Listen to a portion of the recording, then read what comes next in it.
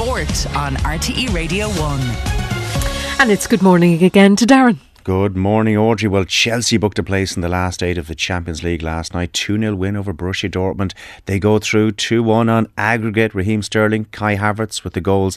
And it's a huge win for Chelsea and their manager, Graham Potter, whose position at the club, as we know at this stage, had become very uncertain due to recent form and, all importantly, the results as well. Well, Lisa Fallon, the FIFA High Performance Department, joins me now. Lisa also a regular on RT's coverage of the football. Lisa, did they turn a corner last night? I know it's only one game.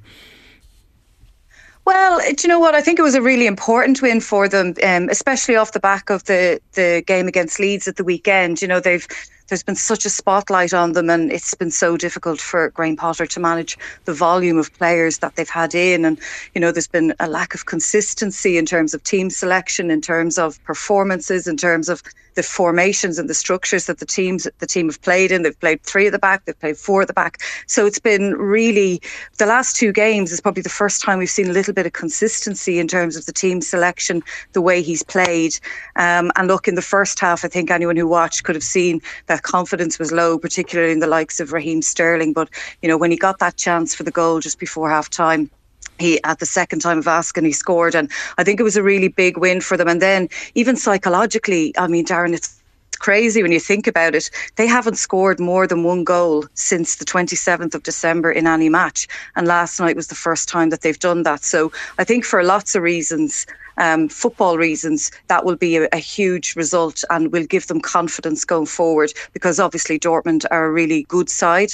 I think it'll stand to them massively going forward. Well, will Dortmund feel hard done by over the Kai Havertz penalty? There was obviously some speculation about they're debating whether it should have been a penalty in the first place, and then he got a second chance when he hit the post with his first effort. Yeah, look, I think sometimes you need a little bit of luck, and Chelsea certainly got that last night. But if you go to the letter of the law, it would be given as a penalty. Once you see the replay, it's clearly touched his arm and his hand. There's nothing, you know, players often go in with their hands behind their back. In that instance, his arm is out. Look, is there much he can do about it? Probably not. So, look, I think once you saw the replay, you knew it was going to be given as a penalty. In terms of the retake, look, if you were the team that was given against, you would feel really, really hard done by. But again, by the letter of the law, when the replay was shown, Havertz broke his run. He made the run up, stopped, and then went again to try and put the keeper off, or to try and send the keeper early. But when he did that, when he broke the run, obviously players ready at the edge of the box to go went, and 2 of the Borussia Dortmund players and 1 Chelsea player were in the box. So the retake was ordered, which by the letter of the law is absolutely correct. But interestingly, the second time he took the penalty, he went exactly the same way. He broke his run probably more severely the second time, but nobody encroached the second time round. So it's not to say that, look, the first time is instinct, the second time you're conscious of what your responsibilities are. So, it's just one of those ones. They needed a bit of luck, they got it, but by the letter of the law, the referee was right. What about tonight, Lisa? We have 2 fascinating games. Tottenham a goal down to AC Milan. They're at home though in the second leg, and then Bayern Munich have a goal lead against PSG. They too at home. Yeah, 2 cracking games and 2 fascinating games, as you say. I think Tottenham yesterday was really interesting to hear Son in the press conference talking about the impact of having Antonio Conte back in the group. He came back in with them yesterday, and he was saying that, you know, even the energy around the team is different. He's obviously been away from the team, and obviously the backroom staff have done, you know, a strong job, but there's nothing quite like having your manager around, and I think the Conte factor will help them. Tonight it's a big game. Obviously AC Milan leading 1-0, that Brahim Diaz goal from the first leg, but, you know, Tottenham really need to bounce back. They've had a bad week, losing in the FA Cup to Sheffield United, and then obviously they lost to Wolves in the Premier League. So it's a big game for them.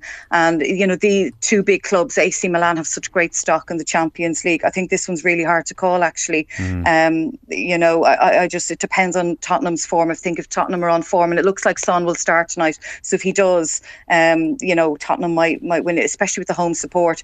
The other one I think is very difficult to call, Bayern and PSG. Bayern's such a good team. Obviously, they're 1-0 up.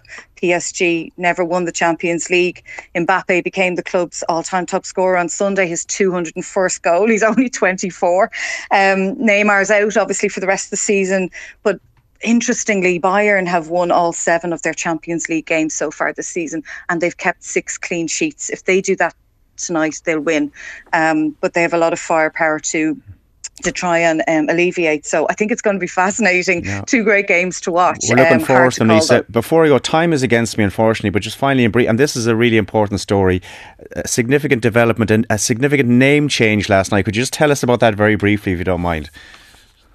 Yeah, so I think it's a lovely story, actually. St. Kevin's Football Club, big establishment in Irish football, changed their name from St. Kevin's Boys to St. Kevin's, and announced that, I think it was a unanimous decision across the administration of the club. Really, really lovely to see. And they're going to bring girls' teams into the club as well, which is a brilliant development. And it just goes to show the impact of change that's happening across Irish football, and the impact of, Vera and the Irish girls soccer team, qualifying for the World Cup, and I suppose that little bit of self-reflection across the football industry, and it's great to see, and fair play to them.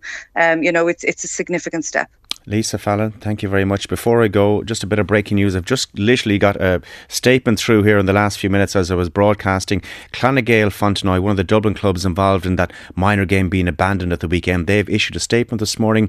An umpire had to be treated for injuries during that game, led to it being called off, the incident being investigated by the guards and also the Dublin CCCC. Well, Nafu and Barra, the other club involved, have issued 2 separate statements in connection with this story, and then Clonagale have moved this morning and they've confirmed they do not agree with the other club's versions of events, and they now focus on supporting the completion of the investigations.